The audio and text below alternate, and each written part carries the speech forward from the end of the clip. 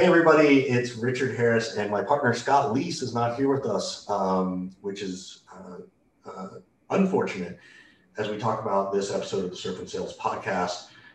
Want to give a shout out to our sponsors of Wingman, Lead 411, Vidyard, and of course Salesforce Revenue Cloud. And our guest today is actually from Salesforce. She's the SVP of Marketing Sales, SVP Marketing Sales Cloud at Salesforce, Keri Brooke. So thank you so much for finding some time to be with us. We know you're one of those people who we think is always really busy. So thank you. No worries. I'm excited to do this. It's going to be fun. Yeah. So as I look at your background and do a little bit of research, you don't have a traditional background into marketing, right? You sort of stumbled into this in a very different way, which is a little bit like sales. Like a lot of salespeople don't really, I'm going to be in sales. Right? So what is your background? How did you get here? How did I get here? Yeah. It's a story I always ask myself, actually, but well, it started with literally my first job out of university. I worked for Unilever, and I went into their management training program, and I worked in finance. I worked as an accountant and loved it. Loved budgeting and planning, loved doing financial reporting. I know that's really probably very difficult for most marketers and salespeople to understand, but I actually really like budgeting. And then my second job was pretty much the same. I worked for Novartis, but it had a little difference in that we had to implement about 5 different systems for finance. And so I pretty much spent 2 years writing checks and implementing software. And one of the pieces of software that we implemented was from a company called Hyperion. And I remember speaking with a consultant, and I was like, that job looks really fun. I'm like, I love the planning. I love the technology. I love this bridge between finance and IT, but I don't want to sit in the same office every day. And so I applied for a job at Hyperion as a consultant and got it and ran consulting for a little bit. I'm going to pause. In the way you're describing it, was the consultant really a salesperson? I would say it was proper implementation, like almost like customer success. Correct. Yes. Okay. Yes, we would call that customer success. So what about, so aside from the fact that you're bridging these gaps, right? And you met this person who I assume just had a great personality too. Yeah. What about the role drew you in from behind the desk? Like, you know what it was first of all, I was, young, right? Yeah. And I love to travel. I've traveled since I was a very small child. So just the job itself and being at different companies every day. But I'll tell you the best thing about it, and this is how I got into marketing, was I was the person that I was selling to. I was the person that I was marketing to. I was the person who I was implementing software for. And so I knew what it was like being the accountant, sitting in the dark room, trying to reconcile spreadsheets over a weekend. Like I'd lived it, I'd been there. And so when I first moved into marketing with Hyperion, it was a joy, because all I would do is speak to people who are like me, right? And right. That's the easiest marketing job to have, right? It's really easy. We sell Sales Cloud, right? Right. And our salespeople speak from their own personal experience. And so I think it was just that empathy of speaking to accountants and CFOs and really understanding what they did and why they did it. That was what was great for me, because it was my world. Those were my peeps, Right. And I'm so glad you said it, because that's the piece, right? It doesn't matter what job you have, love what you do, right? And you're lucky, like in many ways, like you loved accounting, you loved planning. So you found a job in that world. I did. And then all of a sudden, here's something new. Here's a green light to tell you to go forward in a different direction. And you love that too. Right? Yes. And I love your point of selling to who, to you. Yeah. Some of my favorite salespeople I've ever hired have been teachers. And actually, it was funny in that technology company, even the salespeople were CPAs. Yeah. Like it literally, we called it the land of recovering accountants, right? Yes. Because we all wanted to do jobs with finance. We just didn't want to do finance, right? I totally agree. And that's crazy. So yeah, I ran a software company a long time ago before the cloud, or as the cloud emerged, that sold educational software to the schools. And our best salespeople were former teachers because they knew. Exactly.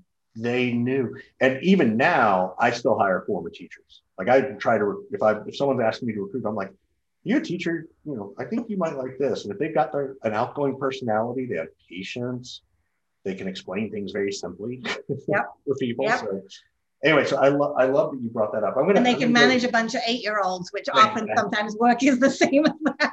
Exactly. Present company excluded, right? Of course. Right. So we did talk about, like, I can't ask things to get you fired, so we'll avoid that. Who's the 8-year-old at Salesforce? I'm going to totally go off track. Yeah. Love to travel.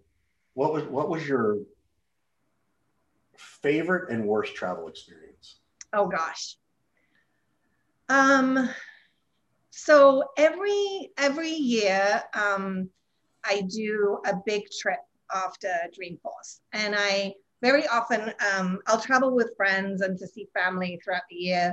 But my post Dreamforce trip, after conversing with 120,000 people in San Francisco for a week, is to be on my own. So generally my November, depending on Dreamforce hits, but my November trip is on my own, and it's somewhere big. And last year, not last year, the year before, right. 2019, I had the joy of going to Bhutan. Oh, wow. And it was, it's probably one of the quietest places on earth. It's one of the happiest places on earth. They actually measure their gross national happiness index. They do? Yes, that's the measure of how their country is doing, is their happiness index, not their domestic product, gross domestic product. It's and you see it everywhere. Right. No one, I'll tell you one tiny thing about it that was just summed it up. No one toots their horn in the car unless it's actually, there's danger ahead. And so everyone's goes slower. There's no traffic lights. People are just like, it's the most harmonious country I've ever been to. And you can imagine after Dreamforce, right? That's pretty crazy. That's epic. What, like, do you, so of course I'm listening to you and I'm like, oh my gosh, did she go try to figure out the algorithm for happiness? And is she going to bring that internal to Salesforce? Am I going to build it in Einstein? Right, exactly. Which isn't like, but that's also not a bad theory, but there's an example of like how things happen. How do you pick Bhutan? Like, how did you pick that country? I've been, a long trip. I like to go somewhere very unfamiliar to me. So I've been to India probably about 7 or 8 times in my life, both for work and for personal travel. And I'd read so much about Bhutan, thinking, well, maybe I'll go up there from India. And it's actually, tourism is very much restricted. You have to get travel permits. You have to go through guides. And so it wasn't kind of I'll just pop up there for a couple of days. Like it took a long time to arrange. So it was just the unfamiliar. Like, I just want to be places that challenge me, right? It's like, it just gives you a different perspective on life. And like in India, it's so different than America or Britain, where I come from. And so it's just experiencing different people, different food. I'm a big foodie, and I love my wine. And so anywhere where I can experience new foods is also kind of imperative.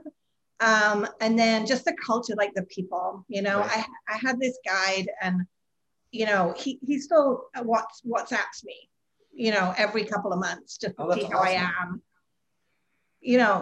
It was just a magical place. So that's awesome. I want to go back to that part because I think there's a business aspect to this too. Like, there's a pattern I saw of like, I don't know this new role, but that looks interesting, to I want to get uncomfortable and go somewhere unfamiliar. Yes. If I were going to dial up and ask your mom and dad, does that sum Keri up pretty well? Yeah, my mom would say, whenever she's having it easy, she will always find something hard. So when anything kind of gets a little routine or safe or, not and very familiar to me, I change my job. I go to a different country. Like I moved to America 21 years ago, and I moved here after being offered a job after 2 months of being offered the job. Like I'm like, literally, I'll be on a plane in 2 months. And so I think it's just that natural need for something new. Yeah. That really drives me, both absolutely at work, as well as non-work. Yeah, I love the thought too, because I've enjoyed going to different places, and not knowing where I'm going. In some cases I do want to know where I'm going, and there's something really zen about it, right? Like, and I can see, look, it was 9 or plus months planning Dreamforce. It's 3 weeks of prep before Dreamforce. Then there's the week of Dreamforce. And there's something really nice about getting so far away that the only thinking you have to do is like, where am I supposed to go for dinner? Correct. You know what I mean? Like, I totally get the zen of that piece. Yeah. Is that why you do it that way? Yeah. And I've done trips where I've traveled, like Bhutan, for example. My whole itinerary was there. And we actually amended it along the way a little bit.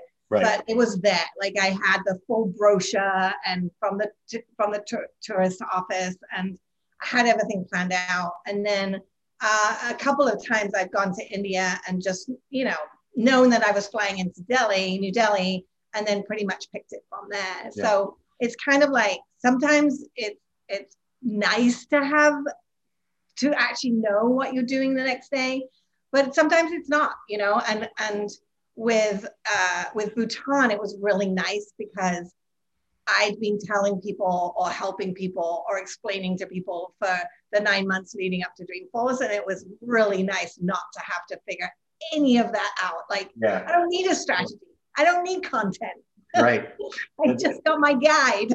and there's also a difference between you planning it out of like, logistically, here's my plane ticket and my hotel and here's my guide, versus what am I really going to do every single day, every single moment. Correct. Those are two different things. Quickly, worst trip experience, I've been trying to like dual process as we were talking, because I'm just trying to think of a trip that was a disaster. And even the ones where, like, I fell off an electric mountain bike in Spain last year with my friends and really hurt both ankles, and had a great trip to a Spanish hospital where they were really nice. And, it could have been the worst trip, but what I got to do is just sit by a pool and sunbathe and, drink cocktails. And so it was like, it wasn't quite what I was going to do. I didn't hop around I wasn't like, going to museums every day and walking around towns, but hey, it was probably one of the most relaxing holidays that I've had. So even the crazy ones turn out good. Yeah, even the trip to the hospital, right? Like, just as like experiencing healthcare in a different country. You right? And you've done it certainly in the UK, you've done it in the US, and you've now done it in Spain. Of those three, is the US still number 10? And how bad it is? Well, I'm lucky. With obviously with my job, I get healthcare, but it was interesting when I moved over to the US. In the UK, we obviously have national health, and then you can actually employers offer, you can go private too, and the employer will pay some and you pay some, very similar to here, but we obviously have so when I moved over here, I was filling in all my, my new hire forms and everything, and my benefits forms. And I said to, I remember saying to my boss, I'm like, I don't think I'm going to take the, the private healthcare option. And he looked at me and he goes, what? And I said, Yeah. well, I just need the emergency room if something happens and everything. And he's like, oh, no, Keri. Yeah. No. Yeah. So that was a big, like, oh, it's quite different here. Yeah. Moment. I mean, and look, there's 1,000 people, but I know he's been there forever. Do you happen to know Leon Markham? I do. So, actually, he's a very good friend of mine. Yeah, he was a good friend when he lived here. Our kids went to kindergarten together, and he and I became friends. And he had a bike accident here once, and he did. He was just overwhelmed by like the stupidity of our healthcare system, and so he really shared how it works in the UK. So. Yes. All right, I want to move into some business stuff. Like that's really what we're here, but it's always fun to get to know someone and hear something. I've never had a conversation about Bhutan, and I certainly never knew about the happiness index. I'm going to sort of jump into the obvious, right, which is COVID. Yeah. And I kind of like to understand in a couple of different areas, and I know we'll tangent a little bit. The massive pivot. How do you steer? Look, if I got a company of 25 people, I can steer pretty quick. Yeah. You got 60,000+. Yep. How do you do that from March 19th to April 19th? Just that piece. It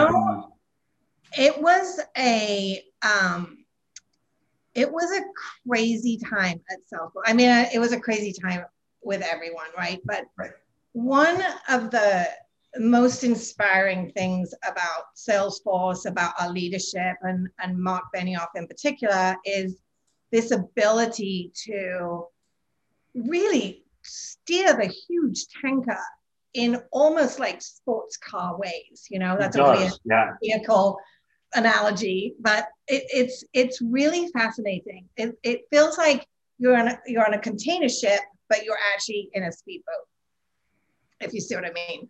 And what we did was in March, one of the first things that we decided to do was to help. And it was a mandate. It was an absolute mandate of helping. And I used to run marketing for the Quip product, which is our collaboration tool. And we decided that we would put a program in place where we would give Quip free to anyone who wanted it. Customers, non-customers, partners, nonprofits. And because we knew that working from home meant no more water coolers, no more meeting rooms, no more conferences, no more events. And, this tool really helped with that. So we had to, in a matter, I think we actually got this done in like a week or 2 weeks, because we had to put all the systems in place that, so all our pesky salespeople, when they saw a contact come in, that they didn't call them and try and sell them something, right? So we had to put these programs and these processes in place. And I believe that we did that in 1 or 2 weeks. And it was part of the Salesforce Care program, where we made a number of our pieces of technology available for free. And we did that for the whole year last year with Quip. And so that was really the first sort of COVID moment for me, was just this absolute pivot on just getting technology into people's hands just to help. And then it was kind of like, okay, now we've done that. So now we're helping people. But then it was a case of, well, how are we thinking about our technology in order to help people like get back to growth, right? Or get back to work. And so it was almost like, okay, help them at home, help them get back to work. And then where we are now, especially with Sales Cloud, is most CEOs now are looking to sales to save the day, right? To get back to growth. We've got to grow top line revenue because that's the only way that many organizations are actually. I got to look to marketing. I know I'm not going to go out on that limb by myself, Keri. And so, so now we're in the stage of how can we help, but how can we help get back to growth, not just survive, right, 2020, but really thrive in 2021. And, these pivots happen really quickly at Salesforce. And I am so proud that we do this. And we do this on a commercial basis, right? And we make money. And we do it on a business is the greatest platform for change. And so we do it in 2 ways. So and I'm a Benioff fanboy. Happy to admit it. Love reading everything he does, and it's one of these reasons because he just gets it, right. And I would love to ask him where he got that part from in his life. What do you think as you look at leadership? One from him, right? And I know about the V2 moms, and so I know how you guys are organized, and maybe that's a piece of it. When something like this happens, he does something, he makes an announcement, and it clearly motivates you. Yeah. And then you've got to take that and it's going to motivate people below you. Yeah. Meanwhile, every single person's like, holy shit, my family, my kids, my mom, my dad, like, what do you think it is about him, Salesforce, the culture that's like, we're still going to get this done? Yeah. We're not going to just press pause and figure it out, which I think a lot of companies did. They did. And they needed to. Like, there's no disrespect to that. No. What does he do that inspires you so much that you then can sort of help inspire the people that report into you? So I can probably speak more to my team, but it is a reflection of what comes down at me, right? I think the biggest thing is trust. Trust is our number one value, and we talk about that as far as trust with our customers. But I will tell you, last year taught me the power of trust in a team, and not just trust in me as a leader, but trust in each other. And for me, that was the one thing that was the end game, right? Now, it takes a lot of work to get to that end game, right? You have to have empathy. You have to have understanding. You have to study. Like, I studied a lot. What did you study? Around the Black Lives Matter movement, around social unrest, around social injustice, systematic racism. And so it was almost like we had to go back into learning mode as a team in order to get through this in a trusting way. Mm-hmm. And that was tough. I will tell you, because again, I don't have kids, but many of my team have children. And it was that crazy, 2-week period when the schools closed. And I just, it was like, I don't even know how we're going to get back to anywhere near like normal work. And every single one of them did it. Like every single person rallied to each other. They rallied to their families. We learned together. We studied together. And we worked really darn hard at making sure that not only we were good, but our customers were good too. Sure. And so it was an interesting, I learned new skills during that time. I want to come back on the trust. I think I know the answer, or at least my interpretation of an answer. What does it mean for you to trust your team? And I know that starts at the top at your of that. So what does trust mean? So for me, trust is really, it's never something that I can impose on someone, right? It's not something, you have to come to that trusting relationship together. And it has to be two-way, right? It's not enough for me to trust my team if my team doesn't trust me. And so I try and lead with, with fast decision making, but with empathy to the people that work for me. I also make a commitment, and I make this commitment every time I take on a new team, which is they will have the best roles of their career, and they will have the best career of their lives, because what we do as a team sets them up for that. And so I've done a lot of jobs, and I've had a lot of positions in marketing, up and down the hierarchy.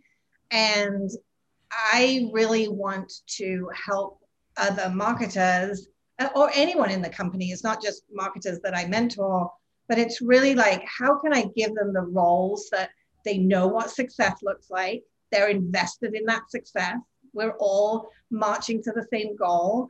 and that they're really loving their job. Like Salesforce it's a pretty busy company. Like a lot goes on every single day. And if you don't love what you do, it's really tough. And so I saw from that place, like, how do I give everyone the career that they're going to love?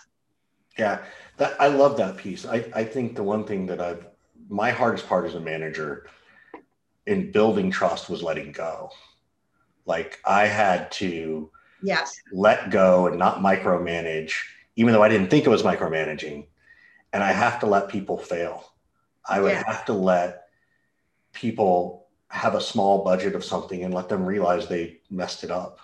And when I had my CEOs prior to me, like literally I had one CEO who was like, well, the law says when you're flying on the plane, we only have to pay you this much, not your regular salary. And I'm like, well, do you want me to do emails on the plane? Yes. Well, then, that level of, there was no trust, even though I'd been there 3 years. And it wasn't that she didn't trust me. She just didn't want to spend money. And that was sort of the thought. Yeah. So that to me is a big piece of, that empowerment you give people. Yes. The trust, right? And I think that's, to your point, leading from the heart first. Yeah. Hey, I'm going to let you do this. And if it messes up, we're going to solve it. Yes. You're not going to get fired for it. Like, this is one of the things I love about Salesforce. And I know this is like an all pro Salesforce. You will never get fired for trying something new.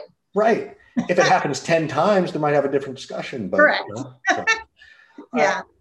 And I'll tell you, like, quite a while ago when I got into really managing like my first team in a major way in Salesforce. And I found it, I tell you, like, I found it hard. And I didn't realize that people management was very different than leadership. And my boss at the time gave me a gift, a really big gift of a lot of feedback. And I made the decision and, talk about like when things get tough, that's when I really love them. I got a coach and I worked on this. Like I worked on leadership as part of my job. And I actually even had a V2 mom for my leadership goals.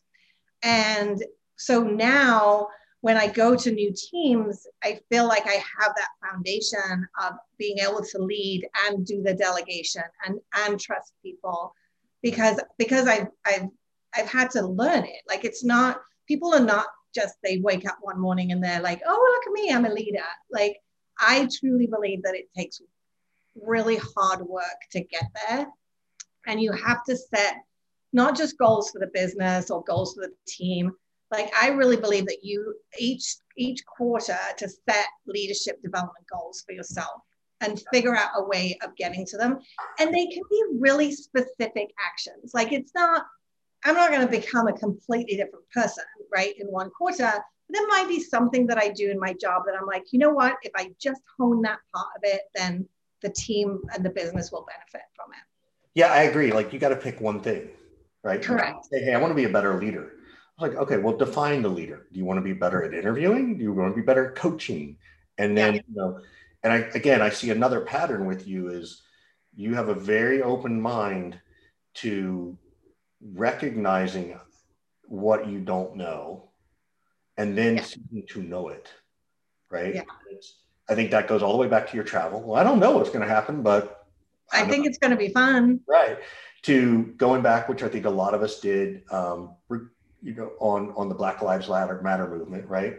Where I had to go, read and unlearn or recognize some things I didn't realize I was doing, or, and then I can apply it and move it forward. And I think that's the same piece, but you can only do one thing at a time. Yeah. Right. Like even when we were going back, it's like, well, first I just need to go read all these books. Like I need to go educate myself. Then I can figure out what I'm going to do. Correct. And so, every learning needs an action for sure. And it needs to, like, again, it could be business or personal, but every action, needs to have what does success look like at the end of it. Mm-hmm. And you need to strive to get there, not to just, tick off the boxes that you've done something. Like it has to have some impact behind it. And that's kind of how I look at these, whether it's, running the business or development plans or even, coaching plans for my team. I honestly believe if you don't have success metrics for it, then no action plan in the world is gonna help. Totally agree. Let's come back to the business. I want to talk more about, so you guys shifted to help mode, right? I think, yep. I think our friends at Zoom did the same thing, right? Yep. I think Microsoft tried to do yep. like, thank you to everybody who does that. Like that's that moment in life where, nobody's the big bad corporation. They really are trying to help. Right. Yep. How did you know? It's a little bit like 9/11. Like I remember after 9/11, it was like, well, when can we tell a joke again? Yeah. How did you know when it was okay to sell again in 2020?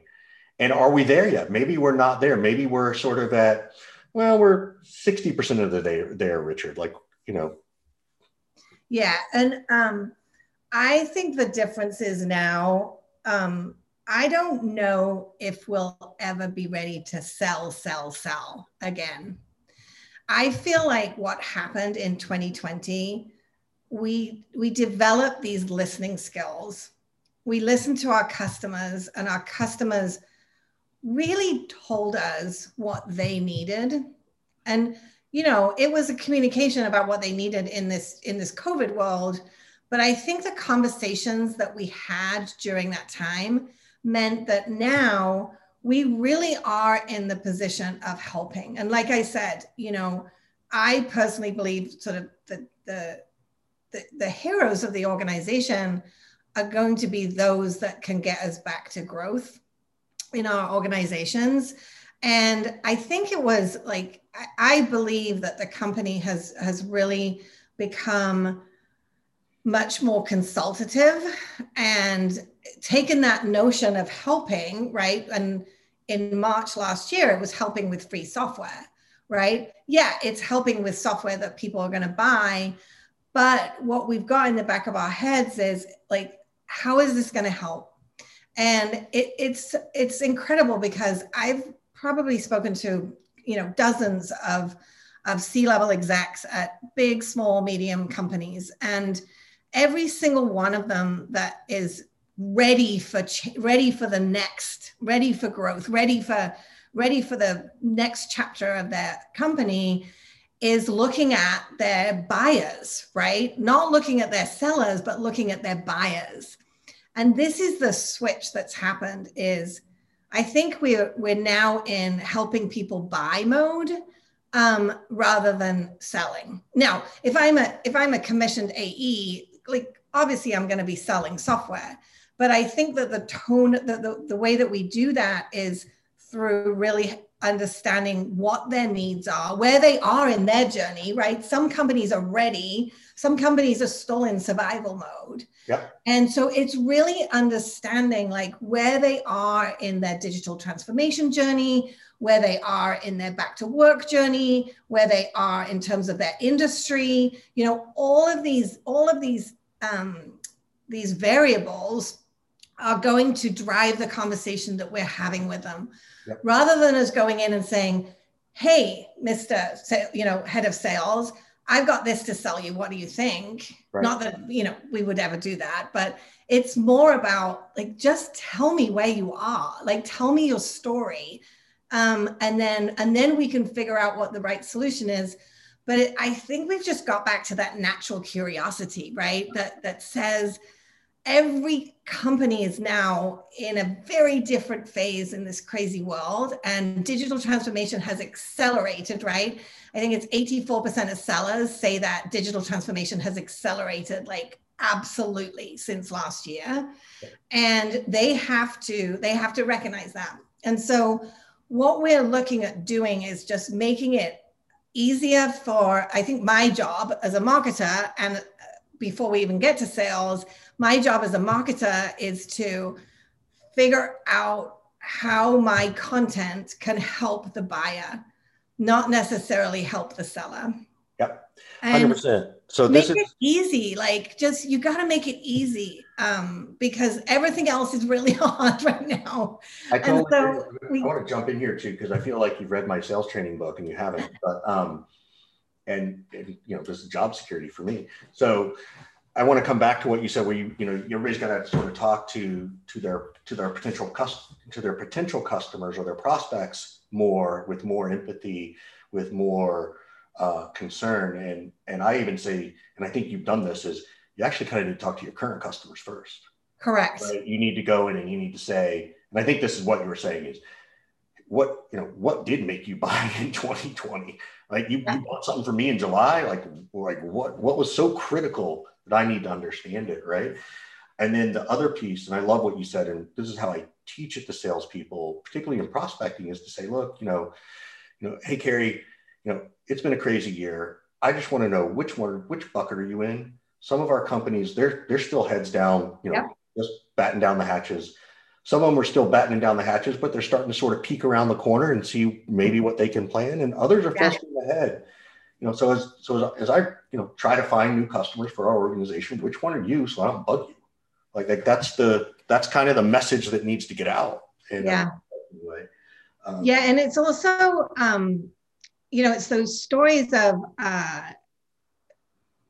sort of not only the ones that bought last year, but the ones that truly took advantage of what they bought previously as well. Yep. And again, like it's incredible how many of those execs that I've spoken to have changed their business model in 2020. Like, what did they change? Like, what are two big ones, I would say, is first, they've actually made the move to continuing with the virtual selling world, right? A lot of organizations have said, I'm all in. But the biggest thing I've seen from a business perspective is looking at companies, traditional manufacturing or construction companies. And what they want to do is they actually, a lot of them want subscription services, right? They don't want to be the one and done, sell them something and never get any money from them again, maybe some maintenance revenue. And so a lot of organizations are actually looking at changing their business model from a, upfront purchase to a subscription purchase. And that takes a lot of technology. And, coming from the finance world, just on the finance side alone, like you can't do that in a spreadsheet. You can't change a business model in a spreadsheet. You can't change it in, I would say you can't even change it in on-premise software, right? Because you got to be nimble at that point. And I've seen whole organizations, massive companies who have decided in 2020, that was the year they were going to change their business model, because that's the time to change, right? When you're in crisis mode, look to do something different, even though it seems like the craziest time to try something different. Totally. It's actually the best time, because that something different is driving you now. Like, this is not let's maybe think about subscription services or recurring revenue. It's like, this is what our buyers want now. And so therefore we have to sell them in the way that they want to buy. Yep. So that's been the biggest thing. Yeah. I love this. Like, this is fantastic. You and I could have a conversation about this. I know. Right. Like next time we can travel, you let me know the crazy place you're going. I'll come meet you for a cocktail. Great. So I might have my wife and a 10 and 12-year-old in tow, but no problem. I will travel with others. And I love what you said too, is like, as the marketer, I'm going to interpret it this way, is that we have to figure out a better way to talk about the pains we solve for our Correct. than we do sort of the beauty of what we do, right? Yeah. And that's always been the disconnect in traditional sales marketing world, is like, oftentimes marketing has to paint a pretty picture, which is great.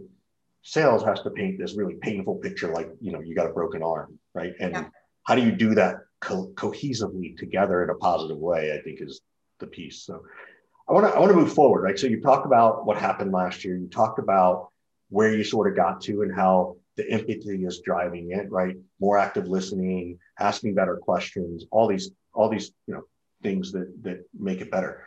Where are we headed? What do you think, with what you could say and are allowed to say, where's Salesforce, how is Salesforce looking at 2021, or better yet, what advice would you give to companies looking at 2021? And then even in 2022, like you guys have this a great ability as an org because you're so big. You can, it's January 26th and, we could have a 2022 discussion. There's no big deal. Like we should. What advice do you give to people as they think about their 2021 initiatives in 2022? Yeah, so I kind of think of it in three main buckets. Number one is about your reps, right? The individual contributor, the guy, the equivalent of me in the dark room reconciling spreadsheets when I was an accountant, right? How do we put new systems and processes in place that we can not just coach them as well as we did when we got them in sales kickoff for 2 weeks and they were, tied to a chair every day.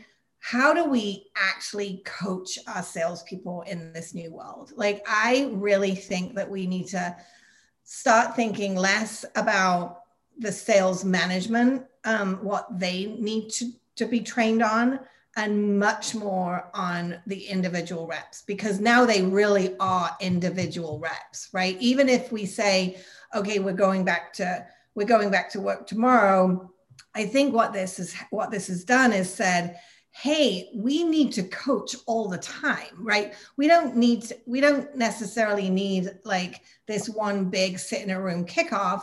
How do we actually put technology in place where we can do this one-to-one coaching, where we can actually use technology to provide what are the next steps for you in this deal? Why does this deal look different than another deal? And for us to automate that, but then also put technology in a way that managers can do that with their AEs. I think that's the first thing, is kind of getting back to the grassroots of what our sellers need. Right. That's the beauty. Again, that for me, that is, that's job security, because that's what I do. Yeah, absolutely. So I call it teaching people how to earn the right to ask questions, which questions to ask and when.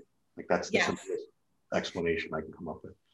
And then the second thing is, I think it's all about the processes in place. And again, this kind of solidified, as I said, when I was talking to a lot of senior sales ops people, right? We had a state of sales report come out.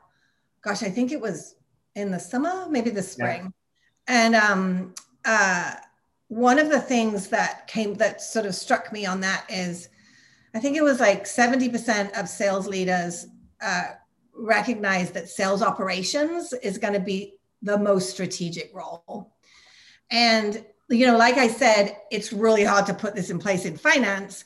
Those processes and those new ways of doing business are really falling on both sales operations and what we're finding sort of this new group of people, which is revenue operations. Yeah. And so that kind of automation of processes and being able to build new processes like lightning quick, I think is going to be really important, because just as Salesforce pivots, these big organizations are pivoting now. These 200-year-old manufacturing companies, they're pivoting and they're doing it like rapidly. So I think that's the one thing. And then the final thing is, which I touched on before, was just the relationship between buyers and sellers. And when I say sellers, I mean all of us, right, who are selling, like whether it's marketing or even consulting or CSG or whoever it is. It's like the relationship between you and the person who's at the other end of a computer and not at dinner with you in, Morimoto's. That's going to be like crucial, is those relationships. Yeah. I think those three things. I completely agree. And I think that's where we're headed. It's always been about the process, right? If you're not adjusting your process, you're not doing something. You die. Yeah. It's right? Just, yep. So, crucial. The best, artists in the world and athletes, they don't, a band doesn't put out the same sounding album every time, right? Like Queen is the queen and king of that. Yeah. There was no sound for them. And I'm not just saying that because I love the movie. I'm curious, do you guys even look, well, let me, I have two questions. One is, as you talk about what you just said, right? You talk about it in this big picture. A lot of your customers are 50 employee companies, 100 employee companies, 200, mid-markets, SMBs. They don't necessarily have the resources. Yeah. What kind of things would you encourage them to think about as it relates to what kind of process to adjust, right? They can't all go out and hire 3 sales ops people and a revenue ops team and a CRO, and then, you're off to the races, right? Yeah. Where would you encourage someone to start? I think it all depends. To me, it all depends on the business model, right? And so, small companies, they might have purely an inbound sales motion, right? So it's basically people catching leads from web forms and driving those conversations that way. And so I think that figuring out what your business process is, who your end customer is, and what are the key pieces of technology and the key hires that you need at that particular phase of your growth journey. Like what's the key process, and actually look at the technology for that key process.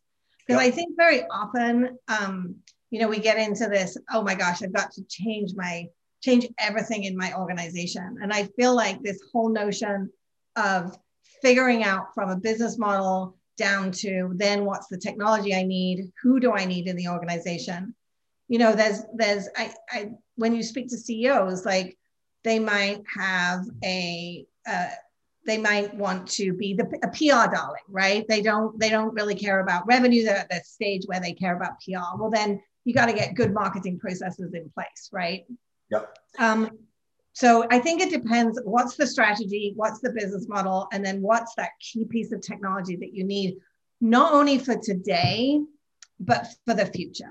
Yep. And so I think that's the drive is, okay, don't Band-Aid it. Like, think about what your vitamins and your medicine is going to be. And so you won't have to stick a Band-Aid on it, when you get a boo-boo. Yeah, I sort of subscribe that to, stage appropriate decisions, right? Where are you in your stage, right? And I often, particularly the SMBs in the mid-market, pick up the phone and ask for some advice. Yeah. Right? Well, actually, that's the incredible part of our community, right? Of our Trailblazer community is the coming together of those people independently of Salesforce. And that was what we didn't get this year physically with Dreamforce. But, I have a ton of friends who are customers who run their local communities, right? They're doing all sorts of crazy things now to keep those communities together. And we resource them when they need our resources, but we don't sell in those. We don't even consult in those. Like, they literally, it's peer to peer. And you're absolutely right. Like, pick up the phone and ask your friend, Yep. I'm gonna preface this. I should have told you before we started, but I'm gonna give a quick announcement. But while I do that, I want you to think about this. What's the one piece of advice you'd like to ask? Right. And if you don't need advice from me, which is fair because you've got a lot of experience, is there a cause or something you'd like to promote to just, much like you, we want to always give it back. But before you answer that question, I'll give you a second. Want to give everybody a shout out over at Vidyard, to Lead 411, to Wingman, and of course, Salesforce Revenue Cloud for always sponsoring the podcast and different things we do. If you are trying to go and grow your org, or you're not sure where to go, every single one of these organizations has resources. Everyone will have someone that you could talk to about how you could better leverage, Salesforce. How do I better do this, right? Like, don't think that Salesforce is going to always pick up the phone and try and sell you one more thing. They really will. I need some best practices, right? And they value that. So I want to make sure people know it. So now it's our last question before we have to go. So is there anything you'd like to ask about? Is there something you want to promote, a cause or something? So I'll promote my cause first, just so I get it in on the time. So one of the most amazing things that happened to me, I think it was 2019, was I've worked with an organization called the San Francisco AIDS Foundation for probably the 20 years that I've lived in the US. And I was asked to be on their board in 2019. And it was probably one of my proudest moments Awesome. to get on that board. It's a joy. And what's especially a joy is I'm actually part of the finance committee for that organization. Funny how that happens, right? How ironic. So, but it became that organization because the mission of that organization is health justice. And if anything that we've learned is that we have no health justice in this country. Right. And so it just was, I mean, it's always been an incredible organization, but 2 years ago, they changed their mission to this notion around health justice. And I'm like, it was inspirational. Yeah, when I joined the board. Yeah. So that's my cause, is that. And then I guess I don't know, one question is, what have I missed? Like I've told you a lot about what we're doing at Salesforce, like, what are we not, what is I think there's a couple of things, and we didn't get into it because we just sort of ran out of time. And, I would love to hear your perspectives on being a woman growing up the last 20 years into this kind of career. There's been a tremendous shift, the last 3 years, obviously. I know that Benioff, and I know that Mark, made a big announcement, I want to say either last year or 2 years ago, about equity pay. Yeah, it was a while ago, actually. Yeah. Was it? Yes. 2 years ago. And so I wanted to, I would have loved to have heard those experiences, because I know we don't ever get enough time well, sometimes we didn't get enough time today to sort of talk to the other women in the audience, or someone who is not a white male. Doesn't have to be men and women, right? It can be age, it could be race, it could be gender dynamics, it could be, all gender identity. So that's the one thing I feel like we missed, but we didn't get there. So it's not on you. It's not Keri's fault. Like, Keri, how come you didn't take the conversation there? Hello. And that could be a whole other podcast for us. Yeah. I promise you that. And we like to have those conversations. We're not afraid to talk about it. Good. And it's how change comes. Yeah. We'd love to have you back again, and hopefully Scott and his family are doing better, and we can have you with them. But yes. But Keri, thank you so much. Oh, thank you. This has been probably one of the funnest interviews that I've had. So good. This has been great. Thank you. Thank you for letting me talk about myself, because that's it's a sales tactic, Keri. You're in marketing. Oh, you're listening to your buyers, huh? Yeah, I got to listen to my buyers.